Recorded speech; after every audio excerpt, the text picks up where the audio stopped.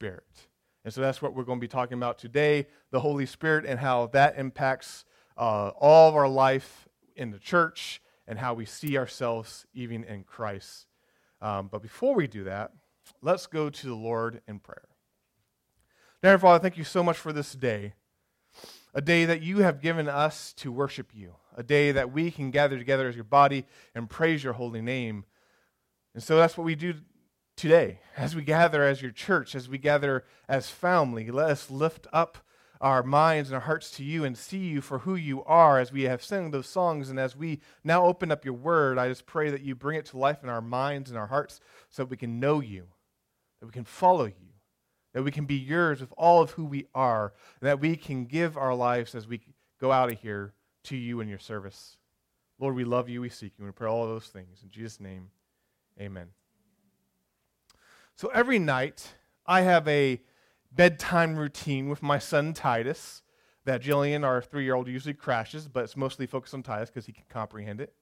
And where we read the Bible, we pray, but we also go through the New City Catechism, which is a catechism is just basically a question and answer kind of format of the basis of the faith. And I remember when we first started doing that, we ran into some issues because my son got mad at something he just couldn't understand.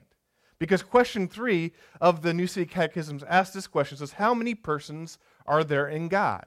And the answer is there are 3 persons in the one true living God, the Father, the Son, and the Holy Spirit. And they're saying in substance, equal in power and glory.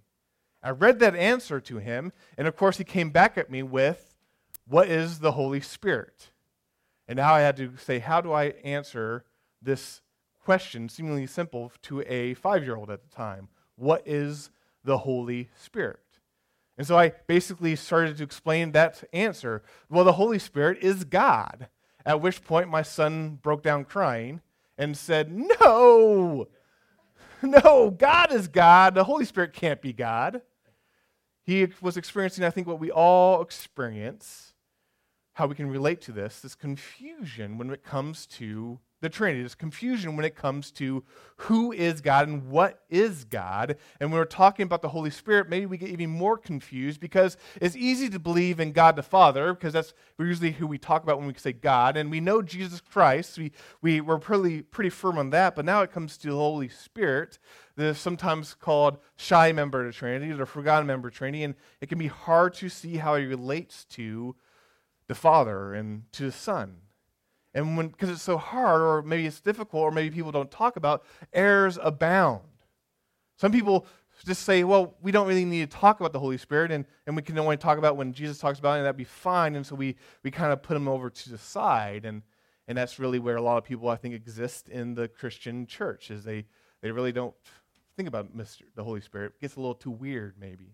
Some people go to the other side, and they overemphasize the Holy Spirit, and all of a sudden, now Christ and the Father take a back seat, and now they just talk about the Spirit, and they overemphasize that, and maybe that's probably not right either.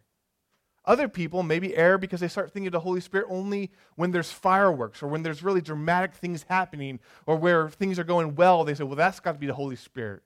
Or maybe people err and they start thinking this Holy Spirit maybe turns people into He-Man, that we're all just humans, but now we can say, I have the power, and all of a sudden we're transformed into He-Man, if you like 80s cartoons, which I do. Side note, I loved He-Man because his name was Prince Adam, and that's me, and he became He-Man. So what do we believe about the Holy Spirit? And again, we can just turn to the witness of the ages, these catechism questions, or the creed. It says, I believe in the Holy Spirit.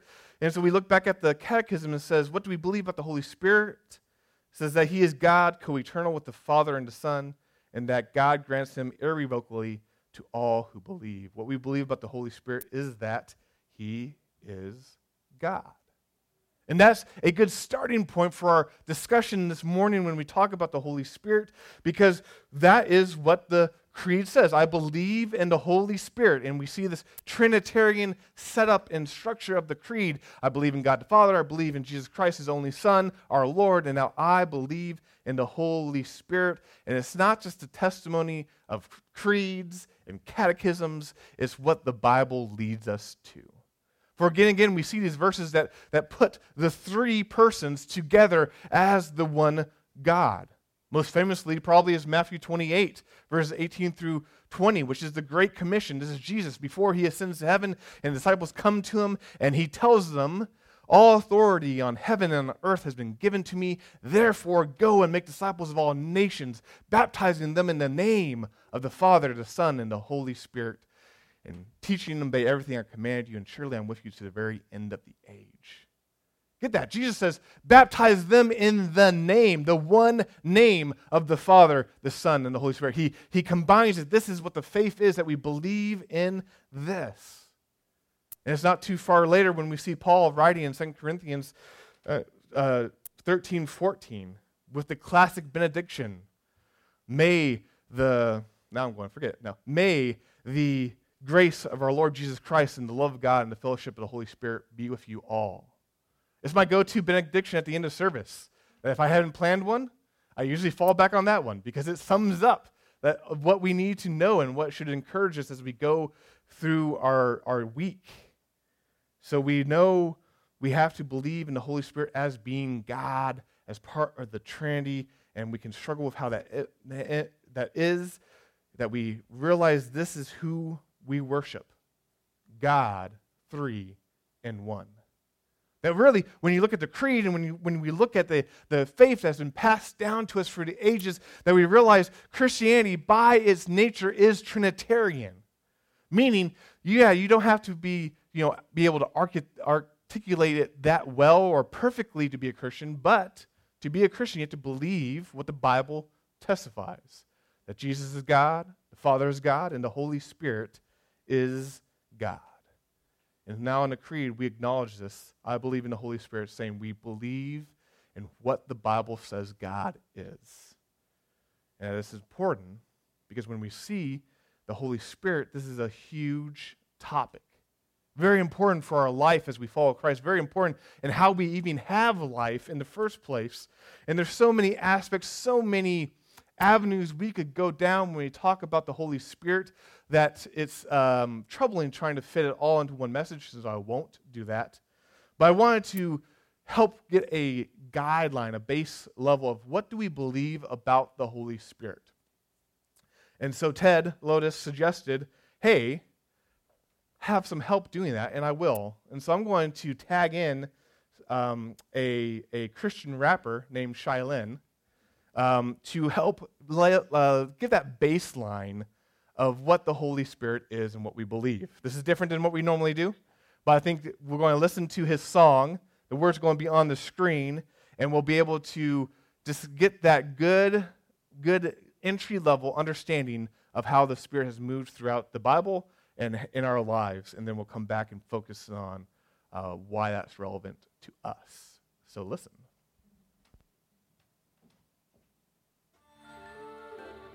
You gave us breath, you gave us life, opened our eyes to see the Christ. Holy Spirit, we worship you.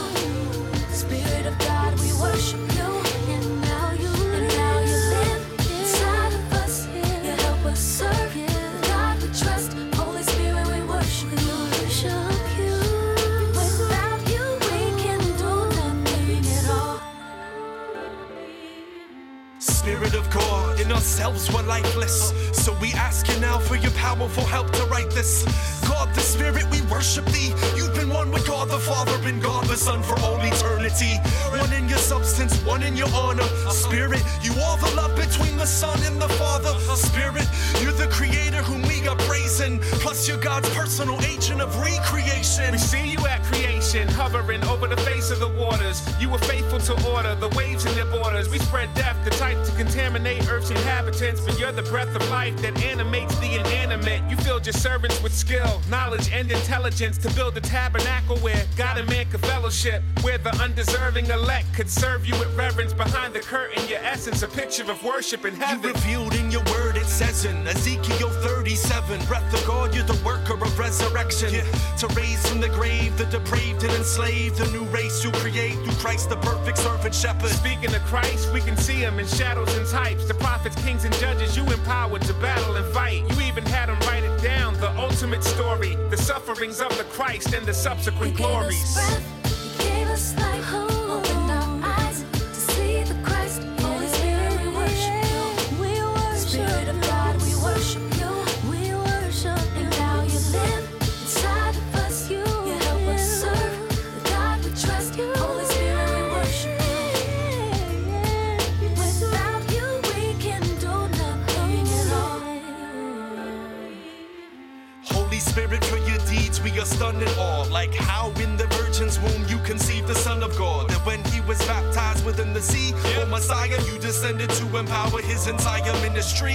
Empowered his miracles, he displayed that amazement. Empowered him to overcome temptations of Satan. To be the firstborn from the dead of God's new creation. Of saints from the grave, you will raise him, so you raised them. Amen. Jesus promised you'd send his thoughts. You're the anointing oil flowing from the king's head at Pentecost. Down to his body, his kingdom you spread across. Making effectual the message of the precious cross. The book of Acts is not about the acts of the apostles, but the acts of the Holy Spirit impacting with the gospel. Jerusalem to Judea, Samaria to Africa. Empowered your servants like Stephen when they were massacred. Ananias and Sapphira lied to you, so you put them both to death to show the church what a holy God can do. You set apart Paul and Barnabas for the work of mission. You worked in the church's division over circumcision. You take Christ's objective cross work and vindication, and then apply it to the elect through regeneration. You saved us from the lake of fire, make us like our great Messiah. Graciously you take us higher, praise to you our You gave us sanctifier. breath, you gave us life, opened our eyes to see the Christ. Holy Spirit, we worship you. Spirit of God, we worship you. And now you live inside of us. You help us serve the God we trust. Holy Spirit, we worship you. Without you, we can do nothing at all. Yeah. You're the author of scripture and its illuminator. A God-given picture to see the ruling savior. Your thoughts are inscripted on our hearts but conviction. And you're the Father's provision who renews our nature. And with our nature renewed, now by grace we pursue conformity to the Savior through the faith that's from you. The fruit you produce is proof that your people are real, directing our thoughts to Jesus when our evil's revealed. You reveal our evil in the mercy of the cross. And you seal your people and ensure that none are lost. Spirit of adoption, you disperse his love abroad within our hearts and spirits, so we're sure we're sons of God. And with that blessed assurance, we're set for the warrant. We're kept by your warnings and we're prepped for endurance. You provide gifts, even miracles assuredly, but fruit is a better gauge of spiritual maturity. You unite us to Jesus so we can die to lust. Spirit of Christ, you're the presence of Christ in us. Already began his resurrection life in us. So when he returns, by your might will rise from dust. In Revelation, we see your presence before the throne. Forever you will help us to reverence the Lord alone. You're the source of all life, and yet your story's precise. Amazingly, you do it all for the glory of You gave Christ. us breath, you gave us life, you opened our eyes to see the Christ. Holy Spirit, we worship you. Spirit of God, we worship you. And now you live inside of us. You help us serve the God we trust. Holy Spirit, we worship you. Spirit of God, we worship you. You gave us breath, you gave us life, opened our eyes to see the Christ. Holy Spirit, we worship you. Spirit of God, we worship you. And now you live inside of us. You help us serve the God we trust. Holy Spirit, we worship you. Without you, we can do nothing at all. Did that a lot cooler and more concise than I could. And so that's why we chose to do that. And thanks, Ted, for suggesting that. So that just gave you the whole, it ran through, I love it because it runs through the whole Bible. It shows how the Holy Spirit with the Father, with the Son, has been involved since the very beginning and has been present and carries on to the very end. And so that shows how God works together in his Trinity. But when we focus on the Trinity, what should we focus on? What do I want to, let's say, focus on today? And that's just one simple fact that's actually mentioned a lot in that song, is that the Holy Spirit gives life and empowers life. That when you're talking about life, whether it's physical life or spiritual life, the Holy Spirit is there. The Holy Spirit is essential for that. That the Holy Spirit brings us to know who Christ is. The Holy Spirit makes us, renews us, regenerates us to know who God is, but also then empowers us to live a life for Christ. It actually gives us the energy, the ability to live an effective Christian life. The Holy Spirit gives life and empowers life. And when you think about the Holy Spirit, you think about the life giver. Just trace it through the Bible and you see that whether it's physical life or spiritual life, where you find life, you find the Holy Spirit. Where you find the Spirit is where you find life. Just think back at the beginning of creation in Genesis 1, as the Holy Spirit in Genesis 1:2 is hovering over the faces of the water, and the language there is like a mom bird hovering over her eggs, her chicks. And you get this image of care and life being brought in at the very beginning by the Spirit. When Adam is formed from dust by God, he then breathed in a breath of life into Adam, giving Adam a life. And we see the Spirit in action there. Throughout the Old Testament, we see the Spirit empowering the prophets to draw people back to God, to proclaim His word. In Psalm 104, it talks about the Spirit, how when God sends His Spirit forth, they are created. Talking about all things are created. Again and again, we see where their Spirit is, there is life. Famously in Ezekiel, we see that imagery of the valley of the dry bones, and when the Spirit of God comes upon it, life is brought back from death. We see it again and again, and then when we hit the New Testament, we see an explosion of the Spirit at work as the church is planted, as people are empowered, as people are transformed and brought back to know who God is. The Holy Spirit is that life giver. That when we see that, the Holy Spirit, we see life happening, being brought to God's people. And most famously, we can open up our Bibles to John chapter 3. The first 8 verses we see in one of Jesus' most famous dialogues with someone, the importance of the Holy Spirit's work of bringing life.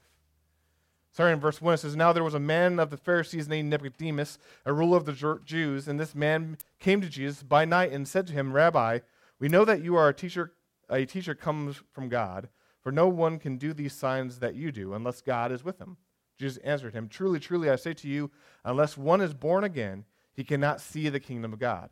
Nicodemus said to him, 'How can a man be born when he is old? Can he enter a second time into his mother's womb and be born?' Jesus answered, 'Truly, truly, I say to you, unless one is born of water and the Spirit, he cannot enter the kingdom of God. That which is born of the flesh is flesh, and that which is born of the Spirit is spirit. Do not marvel that I said to you, you must be born again. The wind blows where it wishes, and you hear its sound, but you do not know where it comes from or where it goes. So it is with everyone who is born of the Spirit.'" In this famous dialogue that Jesus has with Nicodemus, he presents this fact. If you want to come to God, if you want to enter into God's kingdom, you must be born again. Which leaves Nicodemus in a quandary. How can this happen? How can someone be born again? He even makes that absurd comment, can someone enter the womb again to be born again? And Jesus says, no, we're talking about being born of the Spirit. That the Holy Spirit has to come upon someone and change who they are for them to come to know who Christ is, for them to come into the Spirit. That you have to be born of the Spirit. The Holy Spirit is the one that gives life, gives spiritual life in the sense in a renewed life, a sanctified life, to give God's life to someone. And Jesus is emphasizing is that with the flesh, this does not happen. It can only happen with the Spirit. It can only happen when the Holy Spirit is at work in someone's life that they can come into God's kingdom. That's the Spirit who gives the life, the one that works within us, that takes a person and makes them new so that they can know who God is and follow God. But the fact is, he uses the terminology born again because this is just like any life, isn't it? That life comes from God. I don't think anything illustrated this so much to me as in our own life. My wife and I, we went through a season where we could not have another child, and we went through all the fertility kind of things, and it for a long time, about 3 years, this is a whole long process of disappointment and wondering what was happening. And then we decided to take a break, and so we went off the treatments, or I should say she did. I was not on any treatments. She went off the treatments. And then a couple months later, what happens? Life. And we get a miracle child, Jillian. And I think that this brought home that through all the means of technology, medical wisdom, which are great, we couldn't produce life. But when God said, let there be life, and gave us life, we have life. And we can see that in physical life, and we can praise God because of it. But that's why he uses this analogy of being born again, because it's not within our power, but the Holy Spirit must be at work. That the Holy Spirit is the life giver. But this also points to another fact, is that we need life. Now here is Jesus talking to Nicodemus, who's a leader of the Jewish religious people, and he says, you must be born again. That Jesus is talking to all of humanity, that without the Holy Spirit, without Jesus, we are not born again. We are in our sin. We're separated from our Maker, and that is where we will stay if on our own, but we need life. We need that new spiritual life that only the Spirit can give us. That we need the Holy Spirit to make us new. And this is a testimony again and again through the Bible. As you can think of passages such as Titus chapter 3, verses 5 through 6, when he says he saved us, talking about God. He saved us, not because of works done by us in righteousness, but according to his own mercy, by the washing of regeneration and renewal of the Holy Spirit, when he poured out on us richly, whom he poured out on us richly through Jesus Christ, our Savior. I love this just because it's talking about, not just because it's talking about how we're saved by the Holy Spirit renewing us, regenerating us, but it's combined with Jesus Christ. How do we get the Spirit? Through Jesus Christ. He pours out his Spirit on us to make us alive because he's our Savior. That's how he saves, is through the Holy Spirit. John 6, verse 63, Jesus talking to, again, religious leaders says, it is the Spirit who gives life. The flesh is no help at all. The words I have spoken to you are spirit and life. Again, that combination, that in Jesus' words, the Spirit is at work, and that we need to remember this when we go further forward, that it's through God's word that the Spirit is at work, but that is how we have life, that the Spirit gives life. The flesh, who we are, not talking about this physically, but on our own, is no help at all. The Holy Spirit gives life and empowers life. And it's that second part that's so important to us as we follow Christ. That the Holy Spirit doesn't just give us life and then send us on our way. The Holy Spirit doesn't just renew us and say, okay, now get to work by yourself. The Holy Spirit does not leave us to our own devices, but the Holy Spirit stays with us and works within us and changes us and grows us so that we can actually follow Christ and live for him. And we can think about how the Holy Spirit empowers us, and we can read just the Gospel of John, and again we see how he speaks to the Holy Spirit and how he is going to empower us. So we're just going to hit some verses here in John, starting in John chapter 14. Jesus talking, and in verses 16 and 17 he says, and I'll ask the Father, and he'll give you another helper, talking about the Spirit, to be with you forever, even the Spirit of truth, whom the world cannot receive because it neither sees him or knows him. You will know him, for he dwells with you and will be with you. Skipping down to verse 26, it says, but the Helper, the Holy Spirit, whom the Father will send in my name, he will teach you all things and bring to you your remembrance all that I have said to you. So how does the Holy Spirit empower us to live for Christ? First of all, the Holy Spirit teaches us. That when Jesus goes away, we have the Holy Spirit given to us, and this Holy Spirit brings back to mind all of Jesus' teaching, and us who stand on the other side of the cross and of the New Testament can say, he takes all the teaching of God and brings it back to us and reminds us of how it's important and what it means that the Holy Spirit teaches us. And this is a great reassurance because I don't know about you, but sometimes I get confused pretty easy. Sometimes I don't understand that what the Bible is teaching me or showing me that well. But it's the Holy Spirit that brings that to our mind and teaches us what we need to know so that we can follow Christ. But he doesn't just stop there.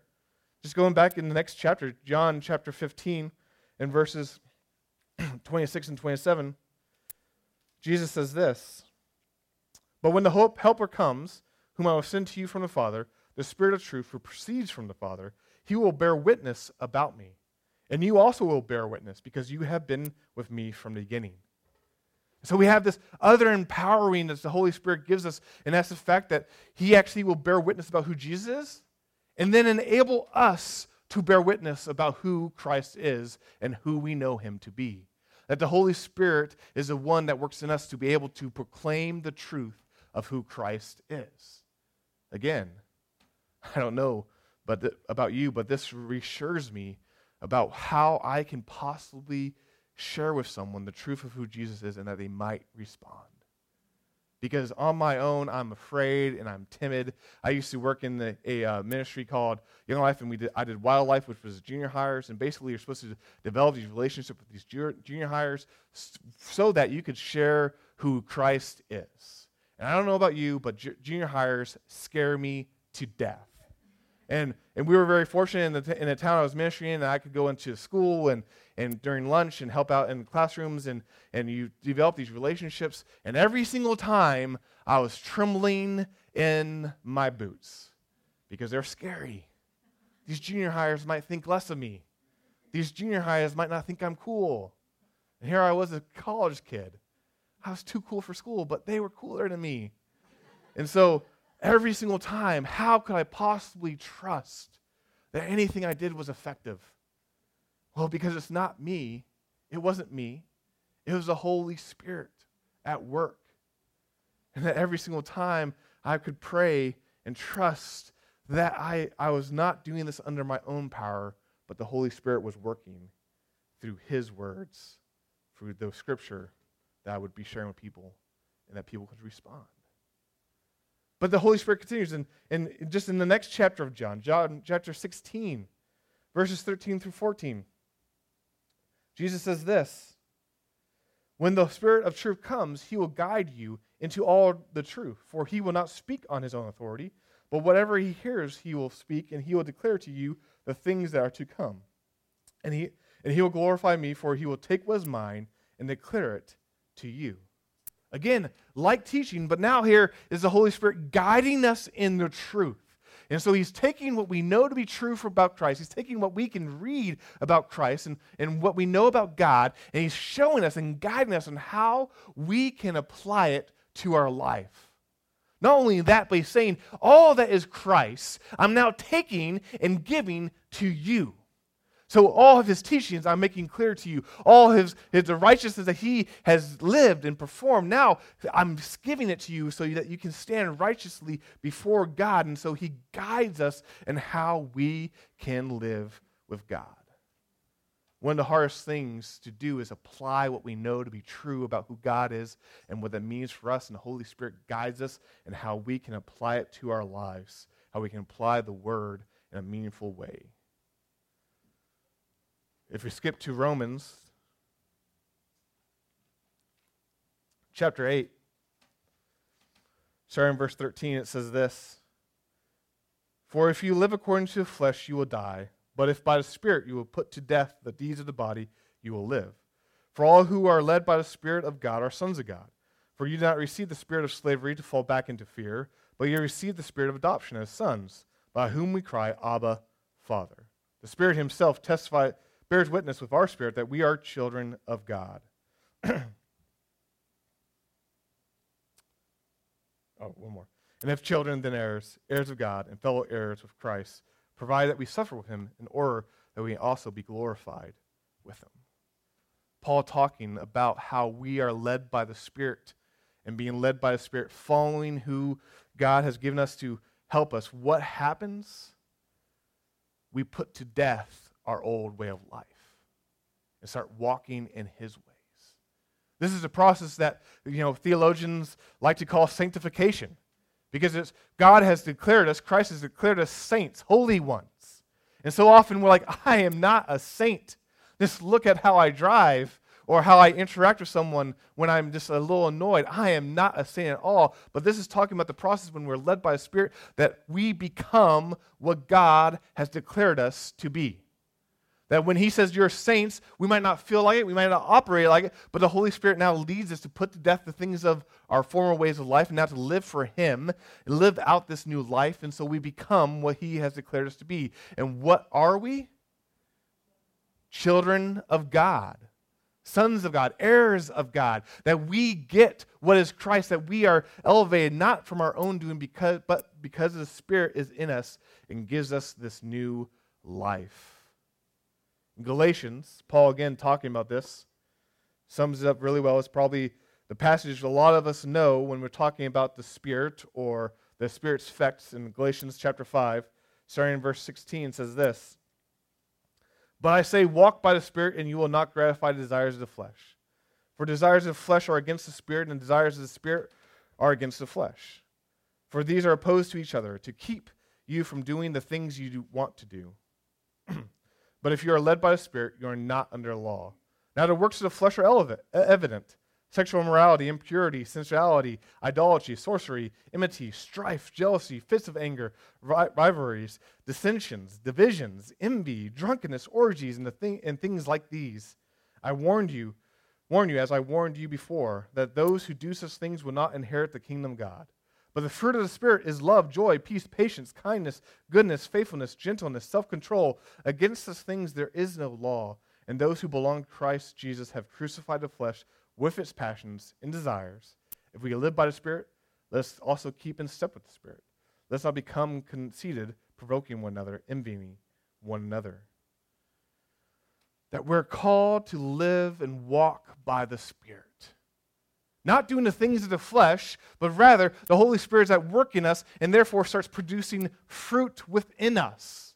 This love, joy, peace, patience, kindness, goodness, and self-control. I missed one. But all of these things were produced in us. Why? Not because we strive harder. Not because we get our act together. Not because somehow we have made it to the next progression. No, because the Holy Spirit is at work in us producing its fruit. Because that's whose fruit it is, isn't it? It's not our fruit. It's the Holy Spirit's fruit. And so we rely and depend on the Holy Spirit as it's bringing back the Word of God into our lives as we seek to live for Him, where He's working in us, transforming us to be able to not only destroy the old self, but now walk in His ways and produce this fruit, this love, joy, peace, patience, kindness, goodness, faithfulness, gentleness, and self-control. These things are produced not from our own efforts and striving, but because of the Holy Spirit working and living in us, making us who God wants us to be. So the Holy Spirit gives life and empowers life. When we're thinking about what that means for us, it's the totality of the Christian life. And I love how John Calvin, the great reformer, put it like this, summing it up so well. He said this: "When the Holy Spirit thus dwells in us, it is He who enlightens us with His light in order that we may learn and fully know the infinite riches which, by divine generosity, we possess in Christ. It is the Spirit who set our hearts ablaze with the fire of burning love of God and for our neighbor. Every day and increasingly is He who puts to death and destroys the vices of our evil desire, so that if any good works are found in us, they are the fruit and the result of His grace. Without Him, there will be nothing but darkness in our minds and perversity in our hearts." That the Holy Spirit gives us this life in Christ, and then He empowers us to live out our faith. The Holy Spirit gives life and empowers life. Which answers, and I think brings to mind maybe the biggest question, if you've been a Christian at all, and that is, how can I follow Christ? For if you love God, if you have come to that place where you know who Jesus is, but you see how you live, you're not living up to his standard. You're not living what you know to be true. You're struggling. You're experiencing that whole Romans 7, which you got to love that passage because Paul is talking about the things he wants to do, he doesn't do, and the things he doesn't want to do, he ends up doing, and he's struggling with this. It's a struggle, if we can be honest, we go through every single day. We wake up and we seem to start sinning. We wake up and we go astray. How can we follow Christ? It seems so far out of reach of our ability. We mess up. We do horrible things. We sin again and again. We say we're not going to do it again, and yet we do. How do we do this? It's the Jeremiah 13:23 stands out to this. This passage, can the Ethiopian change his skin? Or the leopard his spots? Then also you can do good who are accustomed to do evil. I love that passage because the applied answer is no. Can the Ethiopian change his skin? Can the leopard change his spots? No. It is not within their ability. They can't do it. And so you who are accustomed of doing evil, how could you possibly do good? We who have lived a lives apart from Christ, how could we now follow him? It seems impossible. But we try. We have good intentions. And usually humans, when they try to better themselves, what do? They try the self-help mode. They get us the latest book, the program. They try to revolutionize the habits. And that works for a while. Maybe he has really good things on the surface level. But one of my favorite quotes is that self-help is like trying to fix a broken hand by sticking it into a blender. Because that's what it is. We think we can help ourselves, but the problem is ourselves. The problem with self-help is that it doesn't go deep enough. It's like if you're going to build a road through the mountains, sometimes you have to dig through a mountainside to do that. And so when they do that, what do? They get explosives. And do they just load the explosives on the side of the mountain and set them off? No, because all that would do would just maybe change the surface a little bit. But they drill inside to the mountain and put the explosives in there, and then when they go off, it destroys, it changes the mountain almost from the inside out. And the same thing is what the Spirit does with us. And when we're talking about how do we follow Christ, how can we change? We don't change except for when the Spirit changes us from the inside out. When the Spirit changes who we are. Jared Wilson, a Christian author, says this: when Christians live sluggish Christian lives, it's not because they don't have enough of God, but because they have too much of themselves.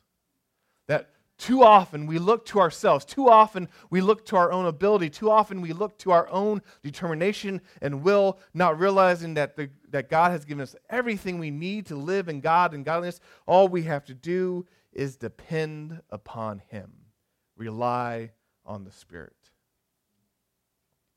Going back to the New City Catechism, what I read to my son every night, I love how question 37 says, how does the Holy Spirit help us? And the answer is the Holy Spirit convicts us of our sin, comforts us, guides us, gives us spiritual gifts and the desire to obey God, and he enables us to pray and to understand God's word. What else is needed? When you're talking about how can I live the Christian life, right there, the Holy Spirit helps us, does this, works within us so that we can. How does the Holy Spirit help us? Why is it important? Because the Holy Spirit shows us where our sin is. It guides us in the truth. It gives us spiritual life. The Holy Spirit brings us to a desire to obey God, a love of God. He makes us able to pray to God and to understand when we pick up God's word how this applies to us and how we can apply it into our life. The Holy Spirit does this. The Holy Spirit takes sinners and makes them saints. The Holy Spirit takes failures and brings them to a place where they are now followers. The Holy Spirit takes rebels and makes them children of God. Because the Holy Spirit is what changes us, transforms us, enables us now to live out that life he has given us. Enables us to serve faithfully, to live and love boldly, and to evangelize effectively. The Holy Spirit gives life and empowers life. So what should we do? Let's know the Holy Spirit. Let's avoid those errors that we talked about in the beginning of even not talking about him, not knowing him, maybe being scared of studying him because that's where some weird things might happen. But actually, let's know who the Holy Spirit is as God and what the Bible says to him and how that changes how we live our Christian life.